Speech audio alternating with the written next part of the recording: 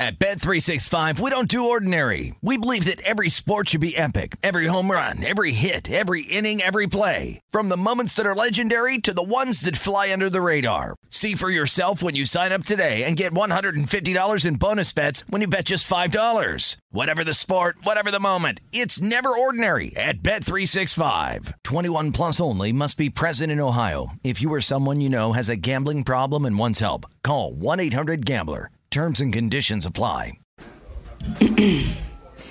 AT&T connects an ode to podcasts. Connect the alarm. Change the podcast you stream. Connect the snooze. 10 more minutes to dream. Connect the shower. Lather up with the news. Sports talk, comedians, or movie reviews. Connect with that 3-hour philosophy show. Change the drive into work in traffic so slow. Connect the dishes to voices that glow. Thank you to the geniuses of spoken audio. Connect the stories. Change your perspective. Connecting changes everything. AT&T. Finding the right news podcast can feel like dating. It seems promising until you start listening. When you hit play on Post Reports, you'll get fascinating conversations and sometimes a little fun, too. I'm Martine Powers. And I'm Elahe Azadi. Martine and I are the hosts of Post Reports. The show comes out every weekday from The Washington Post. You can follow and listen to Post Reports wherever you get your podcasts. It'll be a match, I promise.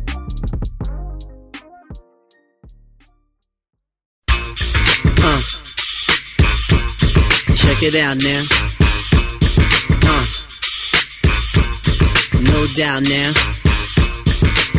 Thursday morning, December 19, 2019, the Beating the Book podcast, Megapod. It's Gil Alexander. It is week 16, and we got another esteemed guest. He's back for another appearance this week. Second time on the show this year. First, Mike Palm could not make the show today. Mike had a full day of nothing but meetings, so he can't be with us. We are efforting to get his picks, though, by the end of the show. Yes, Todd? That is what we're doing. I texted him, and you texted him, and we need his picks. Okay. Jeff Parles, producer number 5 from A Numbers Game on VSiN, Sirius XM Channel 204, kind enough to step in Mike's stead. Thank you, Jeffrey. Appreciate it. Of course, Gil. I will try to get my numbers right before I make my picks today. By the way, Jeff Parles, I got to tell you something funny about Jeff Parles. Yes, last week on Sunday, we're watching the games, and he has the over in the Tennessee-Houston game, right? Mm-hmm. And so he's sitting next to me. You know, we all cheer when something happens. And so Tennessee's driving the ball down the field. They're at like the 20, and Tannehill throws. No, they're at the 5, Todd. They're at the 5.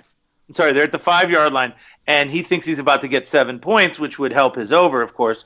And Tannehill throws an interception to some linebacker who's not like the speediest guy of all time. Whitney Merciless. He starts running. Mm-hmm. Is that who it was? Okay, so Whitney Merciless is running the other way, and of course Jeff is yelling, "Go, go, go!" And remember, it's a long way from the 5 to the other goal line. That's 95 yards, right? Oh, thank you. So he's yelling, "Go!" In the middle of the go, when the guy's at about like the 45, Jeff's like, "Go, go! We don't care which way we get the points. Go, go, go!" It was the funniest thing I ever heard. I was yelling "Go" and doing his own color commentary inside the go. It was fantastic. He was explaining his bet while Merciless was going down the field. Yeah, exactly. It's perfect. It doesn't matter how we get the points. I still have to get over a certain number. But then he continues, Gil. Then he goes right back to the go. Yeah. It's like, go, go. We don't care how we get the points. Go, go, go. Jeff Parlay and Todd Wishnev can be seen in their full glory at the South Point Hotel Casino each and every Sunday in the Wishnev section by the door. By the way, if they videoed my reactions watching the Sunday games, it would be literally television gold. Television gold. I don't doubt it. I don't doubt it. Our guest, who has been waiting patiently listening to this Mishugas, is back on the show once again. He is a pioneer in the use of predictive algorithms in sports betting.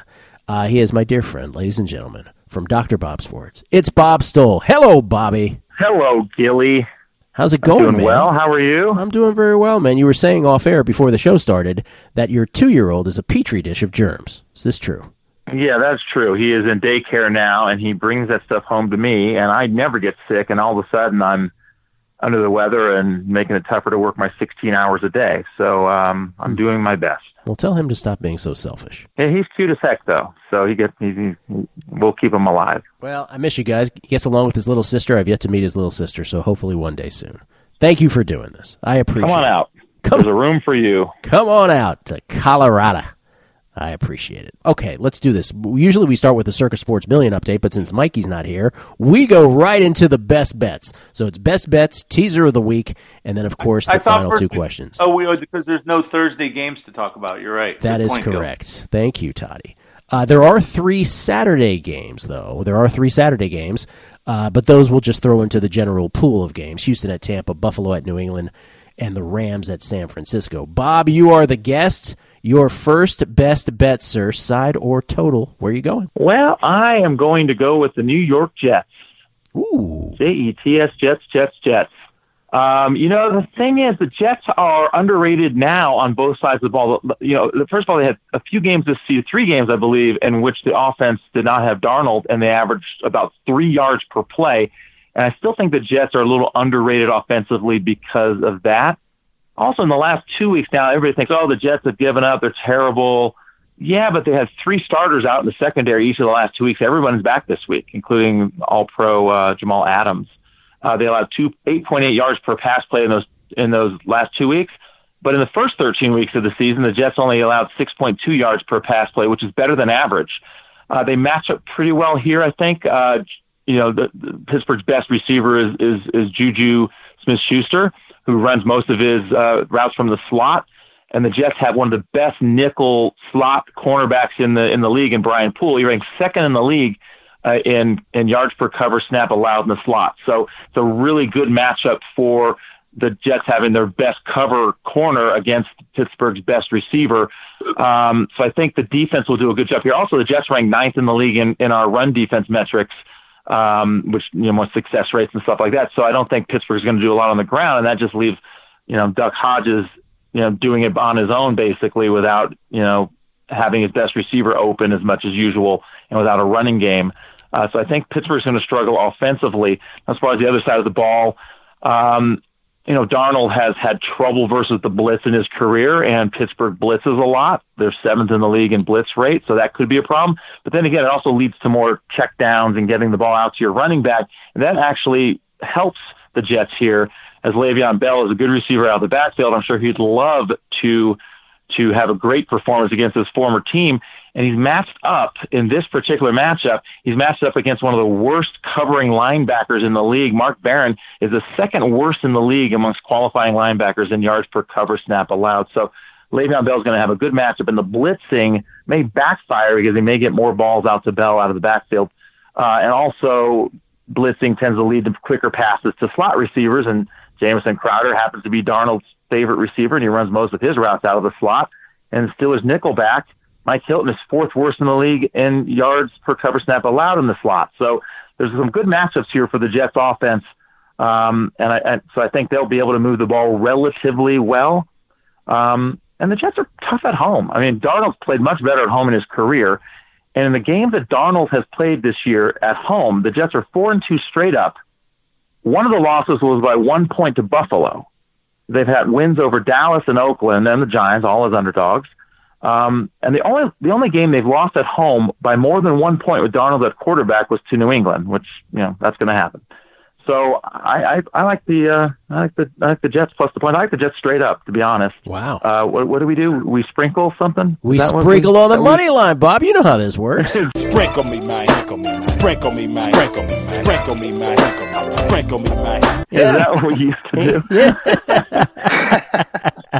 And it should be mentioned that the Jets against the Ravens on Thursday night, by the way, very thorough analysis, Bob, as we know and expect from you as always. You always come through. The Jets should have been pretty much tied with the Ravens at halftime this past Thursday night. Jets on extra rest here. But they did Jets things. Couldn't convert a 4th and 1, missed a field goal. There were some other things that they did in that game that just shot themselves in the foot. Should have been much more competitive. You like the Jets? You're sprinkling on the money line. By the way, Steelers, they're in the 6th position right now currently in the AFC, but really no room for error. Currently hold the tiebreaker over the Titans because of one of because of one fewer conference loss, but 2 games left, so that doesn't mean anything because the playoffs don't start right now. But, Bob, you always have a statement when a team's in a must-win situation. Well, if they were good enough to win when they wanted to win, they wouldn't be in a must-win situation, Gil. That's right. And here's a stat. I was going to throw this out at some point. Might as well do it here. This is not an absolute must-win for Pittsburgh. Correct. Because they can lose and still be in the playoffs. But I do have an angle but it's sort of the same. The concept applies that Pittsburgh's getting money because they're in the must-win, and people are looking for excuses to bet again. Well, Pittsburgh needs to win, so I'm going to bet on them because they need to win. Like I said, needing to win doesn't mean you're going to win. But anyway, teams that absolutely need to win or else they're eliminated from the playoffs, when facing teams that are out of playoff contention, the must-win teams are 62-100 against the spread over the years. Wow. Against teams that are out of the playoffs. This is what I said the other day. Oh, sorry, Bob. Yep. Go ahead. Yeah, no worries. People overreact to this must-win. They're grasping for some reason to bet a game, and must-win it seems like a good reason, and it just doesn't work. And there's usually value playing against these must-win teams in week 15 and 16. In week 16 and 17 is when that angle applies. And so it doesn't officially apply here because Pittsburgh can still lose and still make the playoffs. But in concept, it sort of does apply here because I think we're getting line value on the Jets because Pittsburgh's in a must-win, and people are betting Pittsburgh because of it. This is all my years spent with you, Bob. I knew to bring this up because, again, if you're in a must-win situation, you must not be that good. 62-100 against the spread. In an absolute must-win situation, as Bob has pointed out, this does not exactly qualify because there is a scenario where Pittsburgh could lose and still get in, but these do apply in many situations. Week 16 and particularly Week 17 will have these. Just keep that in mind. It's Oakland this week. Oakland, obviously, they're still hanging on. But nonetheless, they are in a must-win against the Chargers, who are out. I believe Indy lost, so they're out. Yeah, Cleveland. I believe. Yeah, Cleveland might be the other one. Yeah. Wait a minute, let's see. I think Cleveland's the other one. Baltimore's in the playoffs. Baltimore's not out of the playoffs. Oh, right. The other side doesn't apply. That's correct. Right, it has to be again. So Oakland, I think, is the only one this week. Okay. But I haven't dug into all of it. But next week there should be a bunch. Todd, you were saying that you had brought this up on a numbers game yesterday too, right? Not even knowing that. On a numbers game on VSiN, it's the sports betting network. That network, I was talking about this yesterday. I always think the must-win thing is overblown, and now Bob comes and throws some stats on top of it, telling you they're 61-100. So I am vindicated. Thank you, Bob. No problem. And I've been tracking this by hand. It's really hard to look this up. I've been tracking this by hand. Just years ago, I just noticed it years ago. Yeah. Me too, Bob. And I just tracked it by hand. I've probably tracked this for 20 years now. I haven't tracked it, but I used to notice it all the time because these idiots would get on the TV and be like, "Well, this team needs to win." The other thing is, it's a football game. Is the defensive back, not going to run as hard because he doesn't need it for the playoffs? Maybe. They're professionals too. Maybe. I agree. And there's pride, and then people, players want to win. That's why I said when everybody was talking about Miami tanking, I was like, no, players don't tank. Organizations tank. Players want to play well. Players want to win. And then They're Miami started winning some games. Yeah, exactly. Same thing here. Well, you guys should just hug it out. That was beautiful. Todd? I love you, Todd. Love you. Todd, Dr. Bob knows his stuff. As I've told you before, we have similar systems. He uses a model. I use the goulash model. The goulash model, that's right. Yeah. But you're right also, Bob, the one quirk about that, what you're saying is there's no database that's going to be able to pick up teams that absolutely need to win versus teams that don't because they're so specific, right? Because like we said about Pittsburgh, they kind of do need to win, but it's not absolute. So it's a very specific, That's one that reminds me of this exactly, Gil, is when they go, it's very tough to beat a team 3 times in 1 year. Oh, yeah. Which is ridiculous. Ridiculous. Yeah. It's another one that's like a cousin of we must win. It's bullshit. And come conference tournament time in college basketball, the double revenge team, people love to play the double revenge team in the conference tournament. Well, playing double revenge teams will get you to the poorhouse quicker than anything else. Because if they were good, they would have won one of the first 2 games, right, Bob? They would have got revenge the first time. They had a chance in the second game, and they didn't. Double revenge teams in conference tournaments in basketball are like, I think blind are like 47% against the spread. So, I mean, good luck with that. And Bob kills conference week in basketball. That's a bread and butter for him. Todd, what's your first best bet? We'll go to you next. Okay, well, we all know what I usually like to bet here, and that is my best bet. I always take Tampa over, and I like to stick it up the ass of the Sharps. The Sharps last week, in an unbelievable situation, they kept betting the Tampa Bay over down all the way till it got to 45 even at the South Point on Sunday morning. And I was like, okay, this is just getting ridiculous. Give me over. And I guess it was because they thought David Blau was the quarterback for Detroit or something. I don't know what they were thinking. But again, Tampa Bay came in for us. So, Tampa Bay over is fantastic. I don't want to go with Tampa Bay over just this second. I'm still mulling it over because all the receivers are hurt now and stuff, and they're playing a more of a quality team. So I'm going to pass on that right at this moment. I'm going to go with your Buffalo Bills plus, what do I get, 6 or 6.5? You get, let me see here. It's an excellent question, Todd. You get, because that's going to be one of mine too. You've been listening. It's in the middle. It's right in the middle. It's split. Yeah, it's split. All right. So what do I get? It's sixes. There's as many sixes as there are 6.5s. What should be the ruling book of choice? We've never had this situation come up yet this year. Well, I think since it came from 6.5, it was 6.5. Yeah. And he was going over his bets. It probably was 6.5, and it's really split down the middle here. Yeah. So we'll give him 6.5. Is that what you're saying? 6.5 minus 15. There you go. 6.5 minus 15. I will take the Bills plus 6.5. If you notice, I don't do it the way Mike Palm does it, where he takes the 7. In this situation, he would be like, I'll take Buffalo plus 7, and then we have to remind him that it's not Buffalo plus 7, it's Buffalo plus 6.5. Okay, anyways, I'll take the Buffalo Bills, and the reason I'll take the Buffalo Bills is because the New England Patriots, and here's a narrative that you're going to hear a lot late in the season. Well, the Patriots do this all the time, and then, of course, it comes playoff time, and they turn it on, and Belichick wins the Super Bowl. Yes, that is the narrative, but, folks, it doesn't usually work in this pattern. The pattern usually is the Patriots suck early, and then Belichick cleans it up, coaches them up, and by the end of the year, they win the Super Bowl. Not happening this year. They are not a talented football team at the wideout position. There's no one for Tommy Terrific to throw the ball to who is open. In the first game between these teams, New England had to hold on with all their dear life to barely squeak out a 16-10 win. They had to hold the Bills at the 3-yard line. The Bills played them straight up nice and tight. The Bills' defense is outstanding. It's definitely in the top 5 or 6 in the league. The Patriots have no one to throw the ball to, and Joshua Allen can run the football when all else fails through. Now, granted, the Bills' offense isn't good. I'm not here telling you the Bills' offense is good, but it's good enough to stay within 6.5 against a team that is offensively challenged as the Patriots are this year. They will not win the Super Bowl this year. You heard it here first. Thank you. I think we might have heard it before elsewhere too. I'm gonna jump in, Jeff, because I too, on Guessing Lines on Monday with Chris Andrews, this was the first game I immediately gravitated towards. I guessed that New England would be a 4.5-point favorite in this game. Instead, it was 6.5. I'm on Buffalo, too. Buffalo clinched a playoff berth with that win against the Steelers on Sunday night. New England clinched a playoff berth for the 11th straight season, which extends an NFL record against Cincinnati.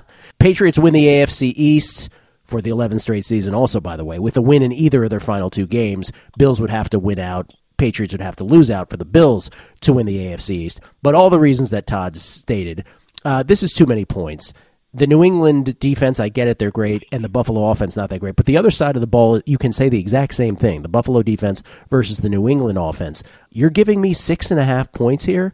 Does not make any sense to me. I am reminded, since Bob is on the phone with us here, Bob once had a football guy, I won't mention any names, and Bob, you'll remember who I'm talking about, who his numbers always showed value against the New England Patriots. And the Patriots in the heyday of Belichick would constantly destroy anybody who felt that way from week to week, and you just had to throw out the numbers when it came to the Patriots because they were a different animal.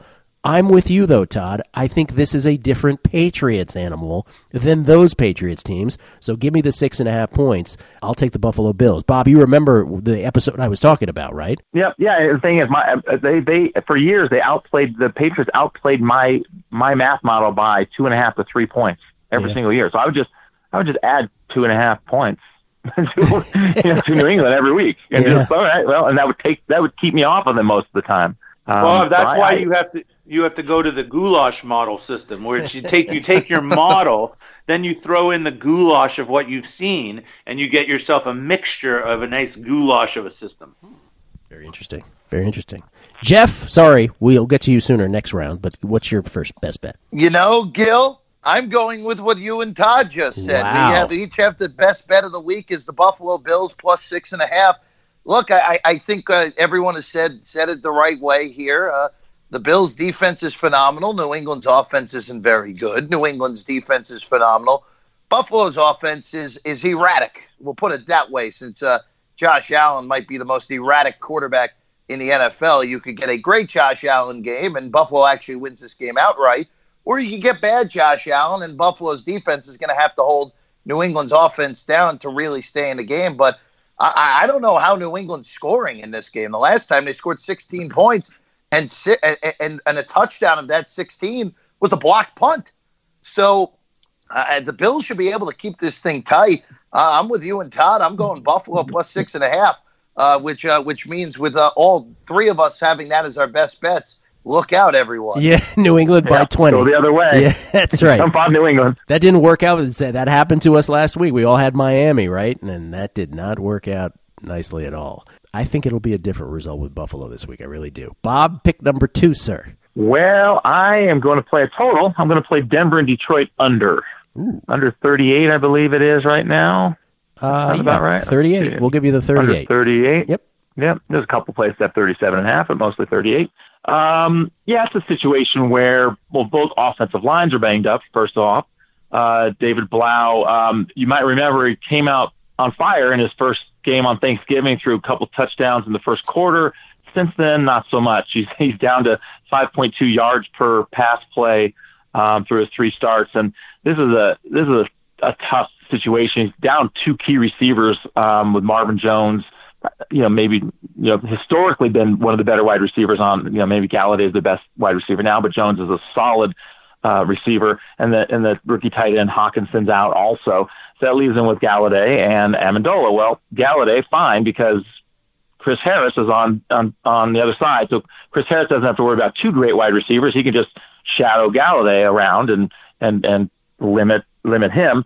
And then you've got Amendola in the slot, and that slot receivers have a really tough time against Vic Fangio's defenses. Last year when he was with the Bears, they were one of the best in the league covering slot receivers. And this year, same thing with the Broncos, one of the best in the league in limiting slot receivers. So I think Amendola is probably going to struggle against this defense.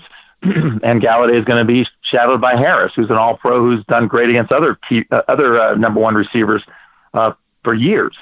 So I think Blau's going to have a tough time finding open receivers in this game. So that's one problem. Also, the offensive line, like I said, is banged up. The left guard, Joe Dahl's had a great season. He's 5th in the league in pass block win rate. He's now on injured reserve. The backup's also injured and out for the season.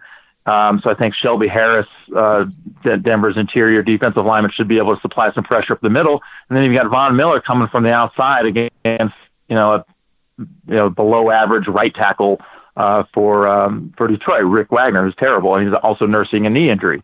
So I think Denver's going to have guys in the backfield up the middle, around the edge, and Blau's not going to have his receivers open like he normally would.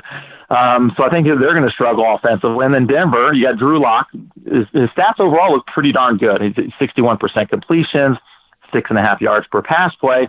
But all that was in one game against Houston. He had a magical, ridiculous game in one game. But he only averaged 4.8 yards per pass play against the Chargers. And last week he averaged 4.7 yards per pass play against the Chiefs.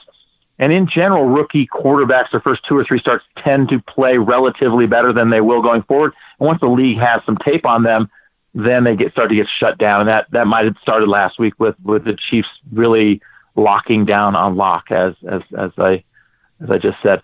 So I think Locke's going to struggle as well. I just don't see. I mean, Cortland Sutton's the best wide receiver, obviously, and Detroit's got a Pro Bowl cornerback as well, Darius Slay. So that's going to be a neutral thing. And I think the only option he's really going to have is Noah Fant, who's has been great as a rookie at the tight end position, and the Lions don't defend tight ends well. So if you're in fantasy, pick up Noah Fant this week, because I think he's going to have a big game, because I think Sutton's going to be shut down and Fant's going to be open most of the time, but that's one option, and he's going to have pressure in his face most of the day. So I think both teams are going to struggle offensively, and I come up with 34.8 points based on the math model. Even with Denver's safety Kareem Jackson out, I still like 34.8 points as a predicted total, so I'm going under. Going under 34.8, your projection 38 is the number you get it at. Yeah, people are in their fantasy Super Bowls. People still playing DFS. Detroit's owner, we were talking about this on a numbers game this morning, Martha Firestone Ford. She said they're keeping Matt Patricia next year. And her quote was, "We expect to win. Those are our expectations." Which I was telling Jeff this morning is the equivalent of me saying, "I like candy. Those are my likes." So, interesting sentence construction. But they're going with Matt Patricia. 7-game losing streak for Matt Patricia and the Detroit Lions. They've lost 10 of 11. They started the year 2-0-1. Matt Patricia earning apparently another year, or at least the start of another year, with the Detroit Lions. Todd, your second pick. Well, I expect to win, like a famous tire and car manufacturing magnates. Yeah. But I will take. Is Arizona getting 10? Is that what you're seeing out there? Arizona's not getting 10. They're getting 9.5. 9.5. 9.5. Interesting. Okay. You know what? Screw it. Give me Arizona anyways. Arizona. I like the discipline, Todd. I love the discipline. Yeah, love it. I'm showing tremendous discipline here, folks, in buying off of a key number. In fact, I'm getting what we call chinsed off a key number. Chinsed off a key number. That's right. I'll get chinsed off the key number just because, I love this Kyler Murray kid. I really do. I was a big skeptic. At first, I thought he was going to be a bust, too short. Maybe he was just overrated because Oklahoma has so much talent that, he could just throw with impunity. You know what? I'm a believer now. This kid is good. He may be, Lamar Jackson light, but he can definitely do things with his legs, and he can throw the football. And I think he's a much more cerebral quarterback, I think, than people are giving him credit for. And, I just been impressed with him all the way around.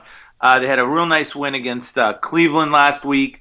I think that Seattle whooped them up real bad the first game, and that's one thing that does concern me a little bit. But since then, I think, this Arizona team is getting more and more familiar with the Kingsbury offense. And they've just become, in my opinion, they've improved a lot as the years gone by. They played San Francisco real tight in that game, despite the fact that Fatso threw the ball in the end zone and it looked like a 10-point game.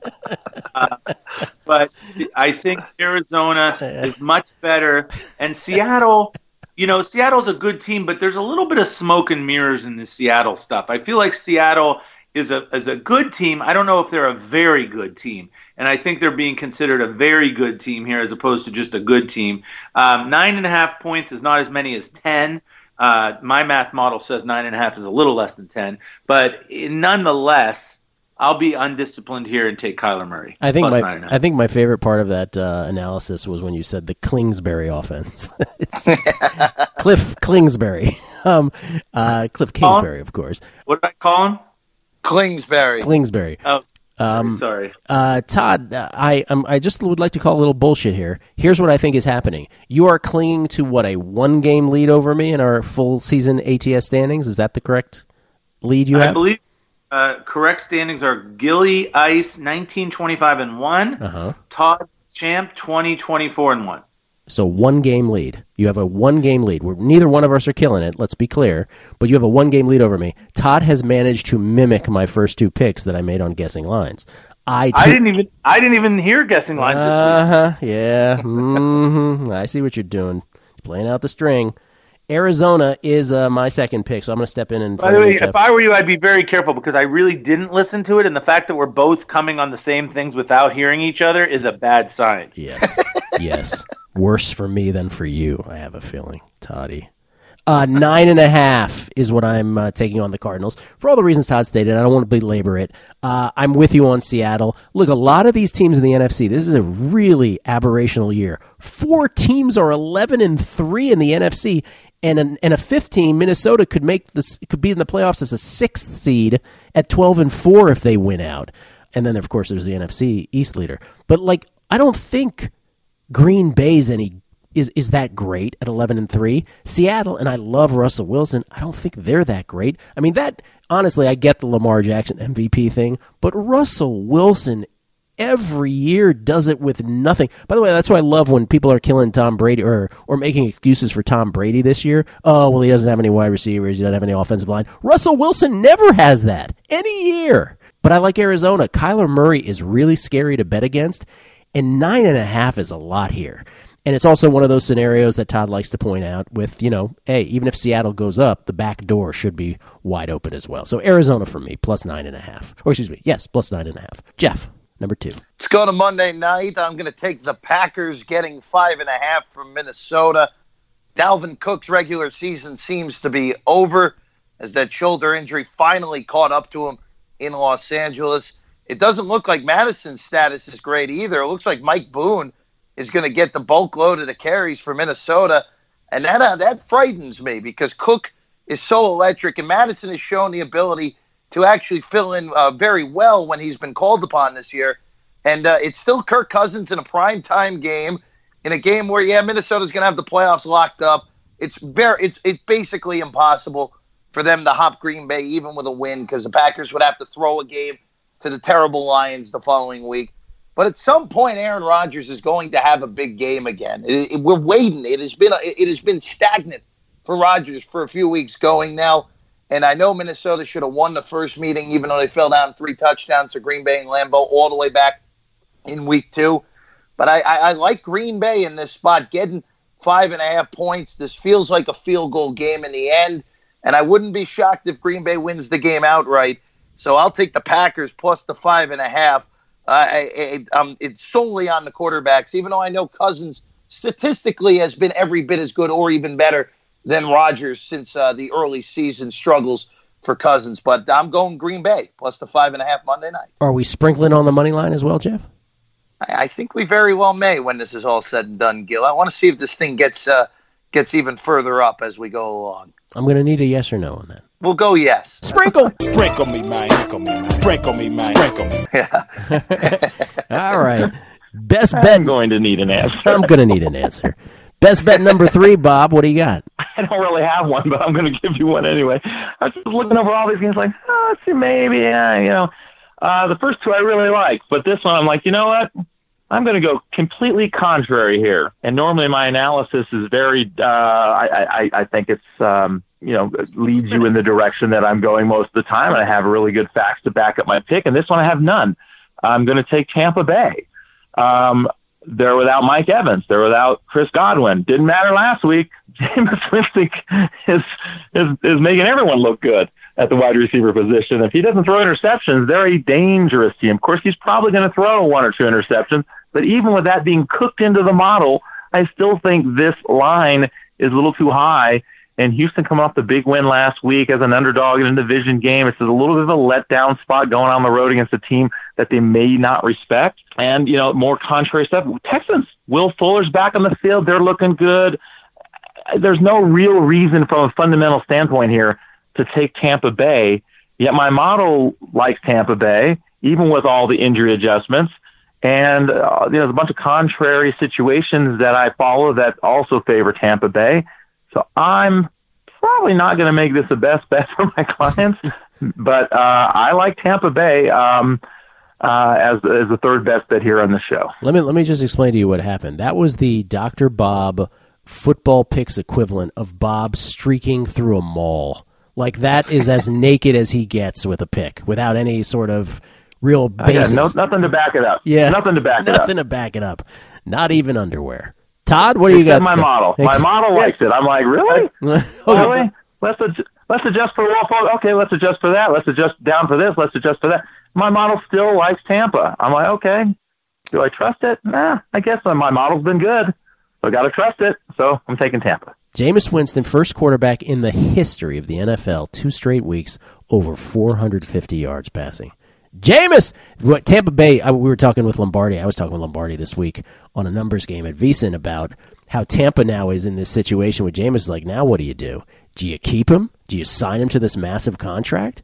Do you draft somebody? Is the person you draft going to be better than Jameis? Like, what do you do? They're in that Jared Goff, Kirk Cousins, no man's land of, oh, God, do we push all our chips in the middle of the table or do we cut ties? What the heck do we do with this guy? Yeah, you know what, Gil? You're better off. With a guy that throws that many interceptions, been so inconsistent, you can't pay him huge salary because then you're just going to make the rest of the team worse. I think you're better off getting a journeyman quarterback for a low salary and spending money on the rest of the team. That's more efficient way of making your team better than paying a mediocre to possibly, better than average quarterback a ton of money and then not having money to build around him. So no doubt, that's my 2 cents. But I said that about Kirk Cousins and about Jared Goff, and that didn't stop the Vikings and Rams respectively because you only win Super Bowls with a Hall of Fame quarterback, and I don't think any of the ones we mentioned are or are going to be. Of course, time will tell. And the only other way is a quarterback on a rookie deal where he overperforms and you can pay everybody else, just like you were talking about, a la Russell Wilson with the Seattle Seahawks. Yep. So, what about Trent Dilfer? I was just going to say Trent Dilfer. Trent Dilfer Great defense. And Brad Johnson are the last 2 examples of quarterbacks who buck what I just said. That is now 17 and 19 years ago. So you can what about Trent Dilfer and what about Brad Johnson all you want, but it just doesn't happen anymore. Toddy, number 3. I think the word Bob was looking for when he was talking about how he usually has a lot to back up his pick is he has voluminous data. Voluminous is the word, I believe. Oh, but we didn't say is Bucks getting +3? Yes, Gil, Bucks +3. Okay. Oh, +3 and extra, with smaller juice. Yeah. Mm-hmm. Yep. Yes. Okay. So I just wanted to get that down for the record there. Okay. So I'm much like Bob. My goulash model does not have anything delicious for the 3rd pick. But what I'm going to do is I'm going to go with the over in the New York Giants against the Washington Clem Haskins at 41. And I'll tell you why. 41 is not a big number to me. I think it's kind of low on the low side for the NFL. I notice when you've got teams in the NFL late in the season that are kind of playing out the string, the defensive intensity seems to wane a little bit. I think it's probably because defense is much harder to play. Of course, you see that late in games when games are decided. A lot of times you get touchdowns just because, they don't care whether to give them the backdoor touchdown. They feel there's a little less intensity in games that are, between absolute, also-rans. So that's one thing going for me. The other thing is Clem Haskins has started to move the ball a little bit more than he did early on. And he's been halfway decent. I call him Clem. I know that's not his real name, but Clem has not as bad as early. And Giants defense has never impressed me. I think they're just absolutely putrid. So I don't see why at home Clem can't get you some points. And for the Giants, they're going against the Redskins defense that's halfway okay, but sometimes the Giants can score like they did against the mediocre Miami defense last week. So, 41, it's not that high a number. Yeah, give me over. If you ever have a child, a son, I demand that you name him Clem. Clem Wishnev. I think what we'll name is probably Clem Shlomo Wishnev. That'll work.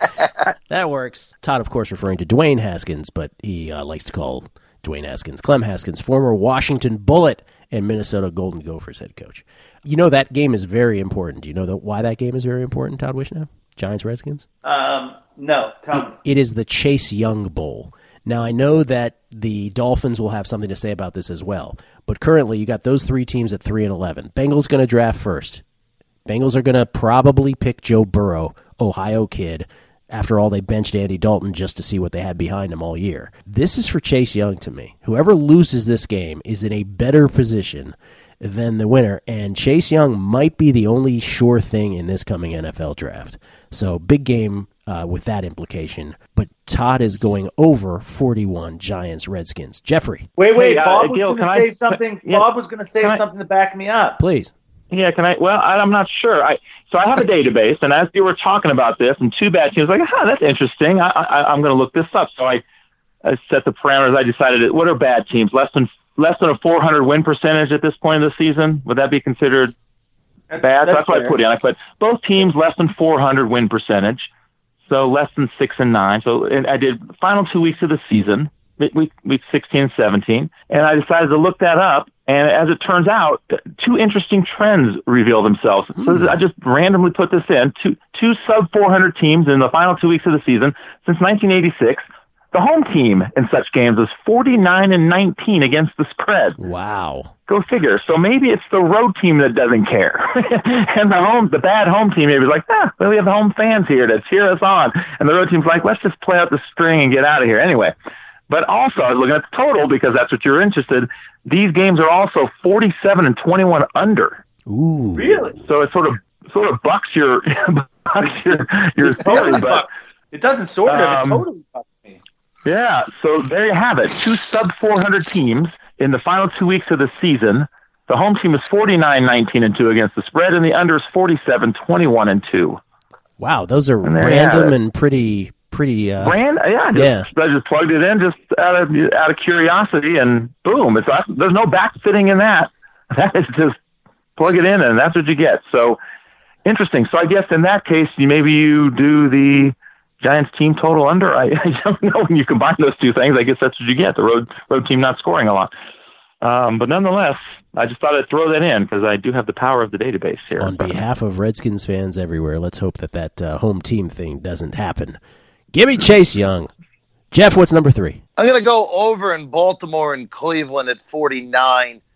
The first time these teams met, Cleveland scored 40 on Baltimore. I know that feels like it was about 45 years ago, not just week 4 of this year.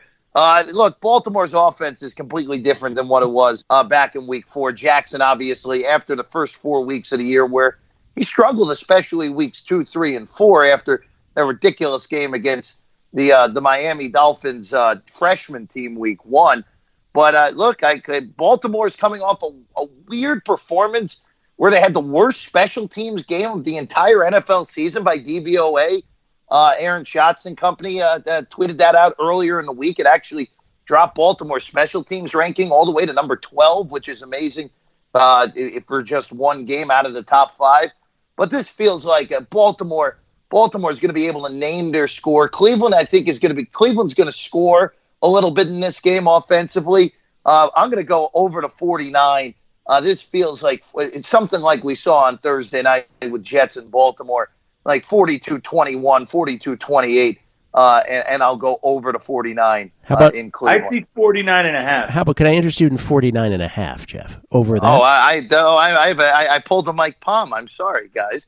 Yes, I'll go over 49.5. I like that too. This feels like Baltimore is going to score in the 40s, and Cleveland's going to score. I just don't want to like 10 with a road team in the NFL. Yeah, the 49.5 is good with me, Gil.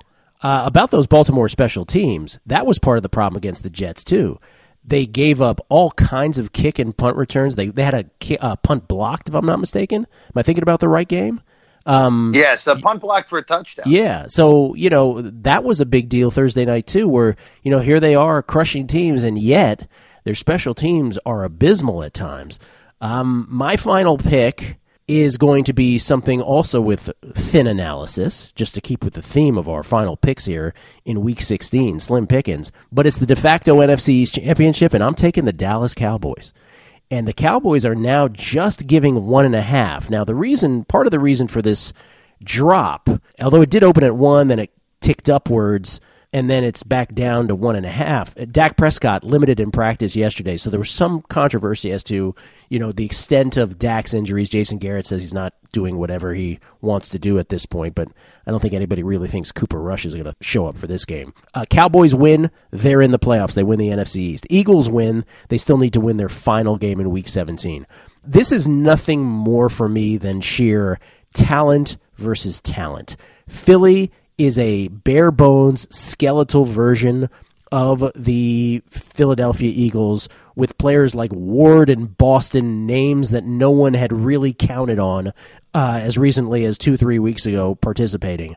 And then you've got the Dallas Cowboys, who have all the talent in the world, and really, and this is a big if only Jason Garrett and Kellen Moore would get their acts together and actually coach them up, I think they're clearly the better football team. I think if the Cowboys are ever going to show themselves, it's in a game like this. There's no excuse for them to lose a football game like this. It is in Philly. It's going to be a tough atmosphere, but I think the Cowboys punch them in the mouth. They could win this quite handily. Give me the Cowboys giving the 1.5 against the Eagles. Both teams 7-7. And again, Cowboys win, they're in. Eagles win, they got to win Week 17. So Cowboys are my final pick. Before we do the teasers, Mike just texted me his picks. So you want me to tell him real quick, Gil? Yeah. We've got real bad news here because he likes the Bills plus 6.5 as well. Oh, no. So that's a guaranteed loser. Broncos, he likes the Broncos. What are the Broncos minus what? 7. Minus 7, yeah. Okay, minus 7. I'm sure he'd like it at 6.5. And the Chiefs, he likes at minus what are 6. they? Minus 6. Okay, the Chiefs at minus 6 at Chicago. And then his teaser, he said, is the Eagles, which would be the Eagles at plus 7.5. Mm-hmm. Eagles plus 7.5, and he wants to take also the. What's the other side of the teaser here? The other side of the teaser is Eagles and Jets, which would be Jets plus 9, right? Yes. Okay. Makes sense. Just 9 is his teaser. Stanford Wong-esque teasers.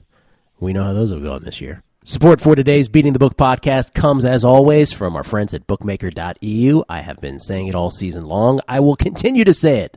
That bookmaker.eu is an industry leader for close to 30 years. You should know that by now. Pro players consider them a must because they're first to post odds, they take the highest limits, and most importantly, pride themselves on never having kicked out a winning player. That is huge in this day and age. Bookmaker's a high-volume sportsbook best suited for not only the sophisticated player who understands sports betting, but also to large recreational players as well. And their motto is where the lines originate, because chances are the sportsbook at which you've been betting all along follows their lines. And right now, if you visit bookmaker.eu/Gill, that's bookmaker.eu/GILL, you can claim an exclusive 100% welcome bonus of up to $300. Once again, that's bookmaker.eu/Gill, GILL, to join and claim your welcome bonus of up to $300 right now. Don't miss out. All right, Bob, what's your two-team six-pointer of the week? I'm going to go with Tennessee, and I'm going to go with the Giants. Even though I just found that trend that goes against the Giants, I think I'll still go with the Giants getting 8.5. I think both are getting 8.5. Is that sound about right? Yep. Tennessee and the Giants. Giants will get 8.5. Tennessee gets 8.5. Yes, that is correct for both. Todd, teaser. Bob, you got me real nervous now because the part of the reason I kind of liked that over was because I thought Clem Haskins would be able to score, and he's the side that I was worried about the scoring. But now you're telling me that road teams are crappy when they stink on, late in the season. It's got me a little nervous that old Eli's only going to give us like 10 points. So I'm going to stick with my over 41, but I am much more nervous than I was before. So the teaser I'm going to go with is give me the G-Men as well. I just, can the Redskins win one by more than 8.5? I'm sure. I don't know. I mean, that's not usually what they do. So let me have the G-Men plus the 8.5, and then let me have the. This is not the correct thing to do, but give me the Buffalo Bills plus the 12.5 because you know what? I just don't see him getting blown out in a low-scoring game. It's amazing. I'm going to step in, Jeff, because we just round robin, the three of us, because my teaser was Tennessee and Buffalo. So Bob went Tennessee and the Giants, Todd goes Giants and Buffalo, and I go Tennessee and Buffalo. So we just really round robin those three teams in teasers. What's yours? It's wonderful. I have none of the teams in mind that have been mentioned so far. Give me the Niners down to a half from 6.5. And give me the Denver Broncos -1. I'll go with that. Niners and Broncos. Okay. Gil, what is yours before we get Jeff's? What was yours so I can write it down? Mine was Tennessee and Buffalo. Okay, so Bills plus 12.5, and Tennessee plus 8.5. Correct. And then Jeff's is what? 49ers and the Broncos. San Francisco -0.5, and Denver, he gets at -1. So Niners -0.5 and Denver -1. Yeah. Okay, we got it. Well done, Jeff. Okay, perfect. All right, final 2 questions, gentlemen. We've asked them for years. First, of all the big favorites on the board, which do you believe is the most likely to lose outright? Now, this is one of these weeks where the pickings, well, no, there's enough, actually. Should we do 6 or more, or maybe 7 or more? Oh, I was going to say, if I do 7 or more, we got 4 choices. If I drop it down to 6.5, all right. If I drop it down to 6.5, that adds like 3 more games. Do we vote on 6.5? No, whatever you decide. All right, we'll do 6. We'll do 6.5. Make it easier here.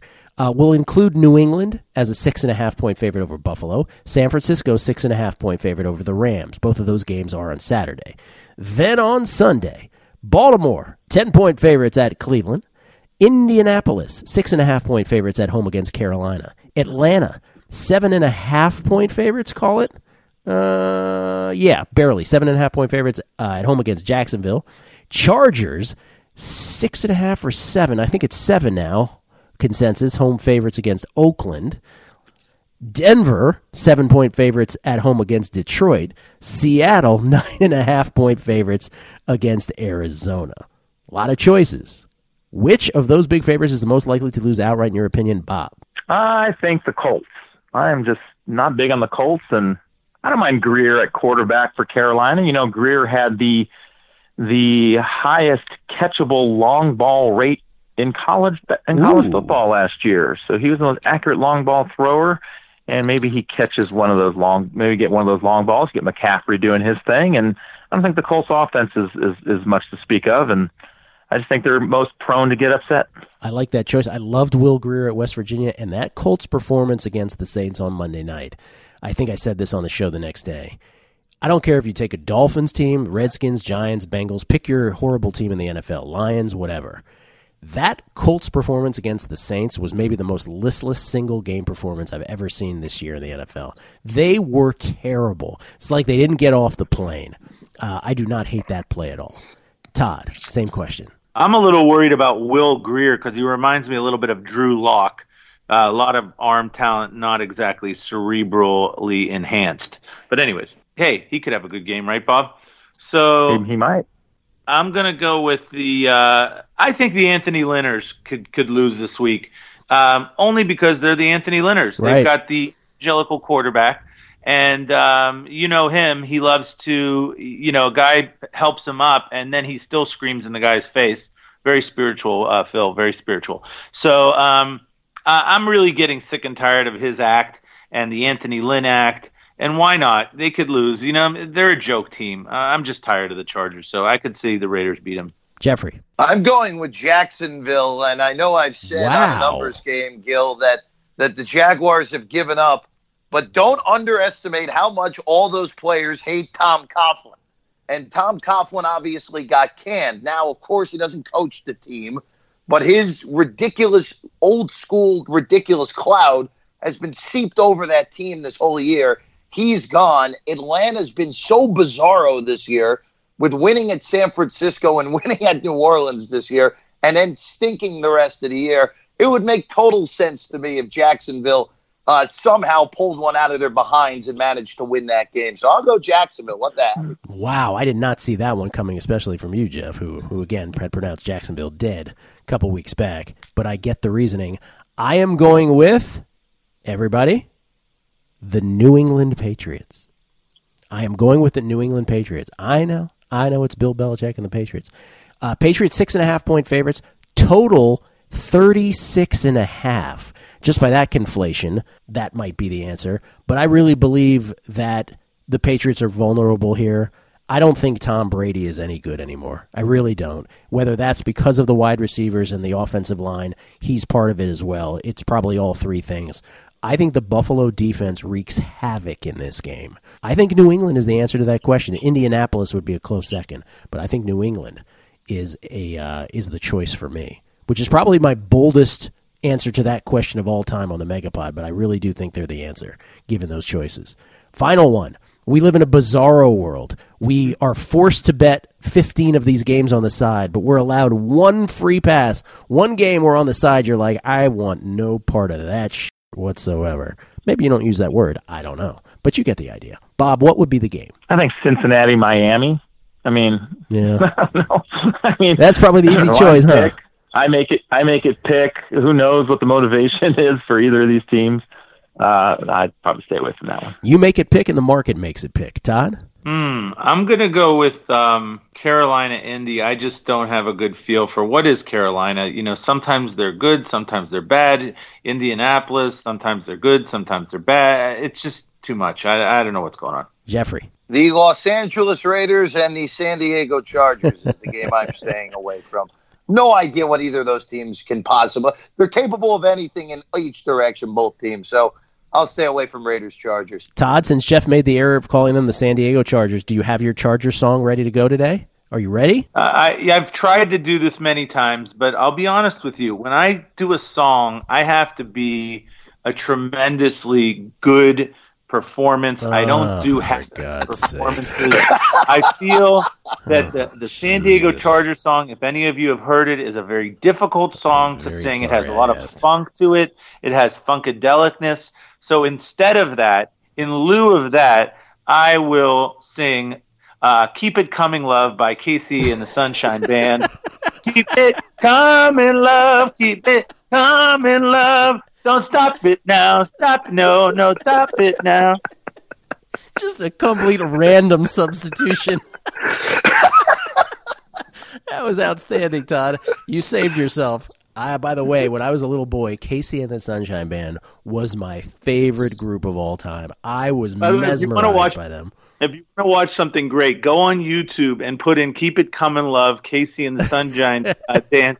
And there is a video of KC looking as coked out as a human being could possibly be. It's phenomenal. Dancing in green aqua pants that don't fit. Green aqua. And two ladies behind him dancing with. It is just absolutely fantastic. HWKC. When I was a little kid, first of all, no one told me that all these songs were about sex, right? I had no idea. But that's the way. Get Down Tonight.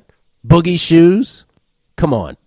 These songs are amazing. Oh, by the way, there's another one where Casey and the Sunshine, the entire band, it's him and a whole bunch of black guys and girls and one other white guy.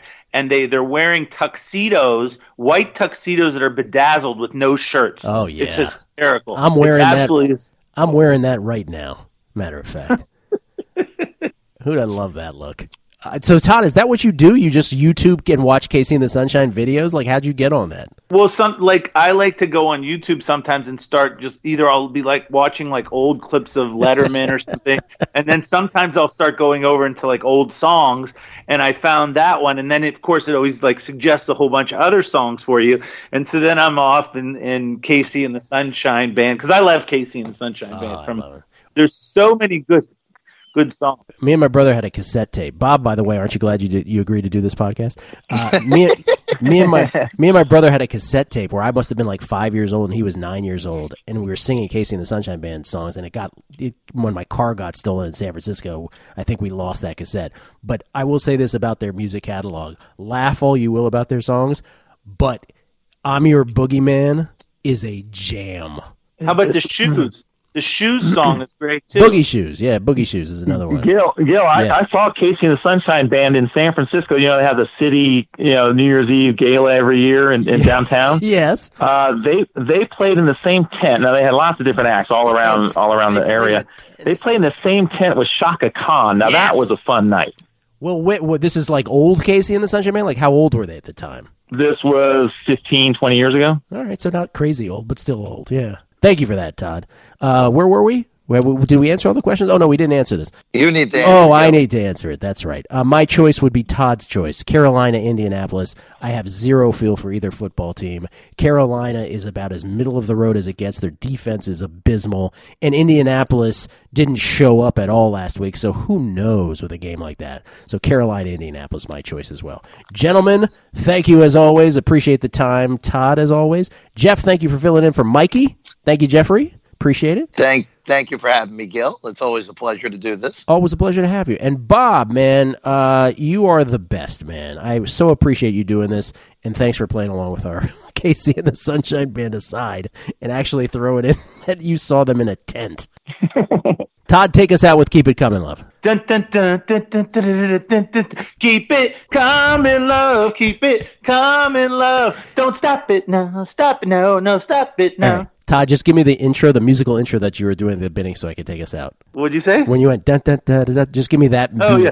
Dun, dun, dun, dun, dun, dun, thanks, everybody, for listening. Good luck with all your bets this week, Week 16 in the National Football League.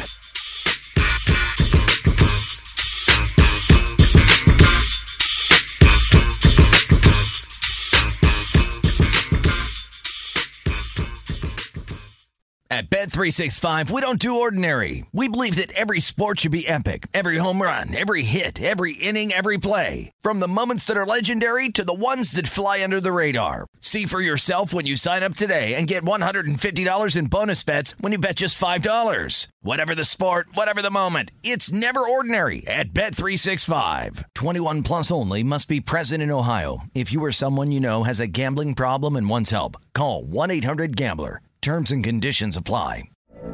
From BBC Radio 4, Britain's biggest paranormal podcast is going on a road trip.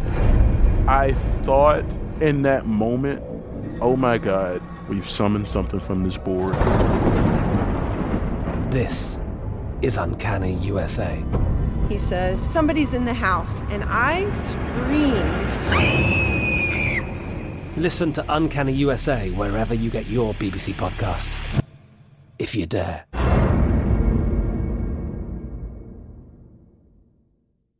Open a limited-time 11-month certificate at Kemba Financial Credit Union. At 5.25% APY, it's more than triple the national average, plus it's a safe and secure way to grow your money. Visit your local branch or kemba.org/cd for details. Offer expires May 31st, 2024. APY equals annual percentage yield. Restrictions apply. $500 minimum and $250,000 maximum deposit. Advantage status required. Comparison based on bank rate average. Federally insured by NCUA.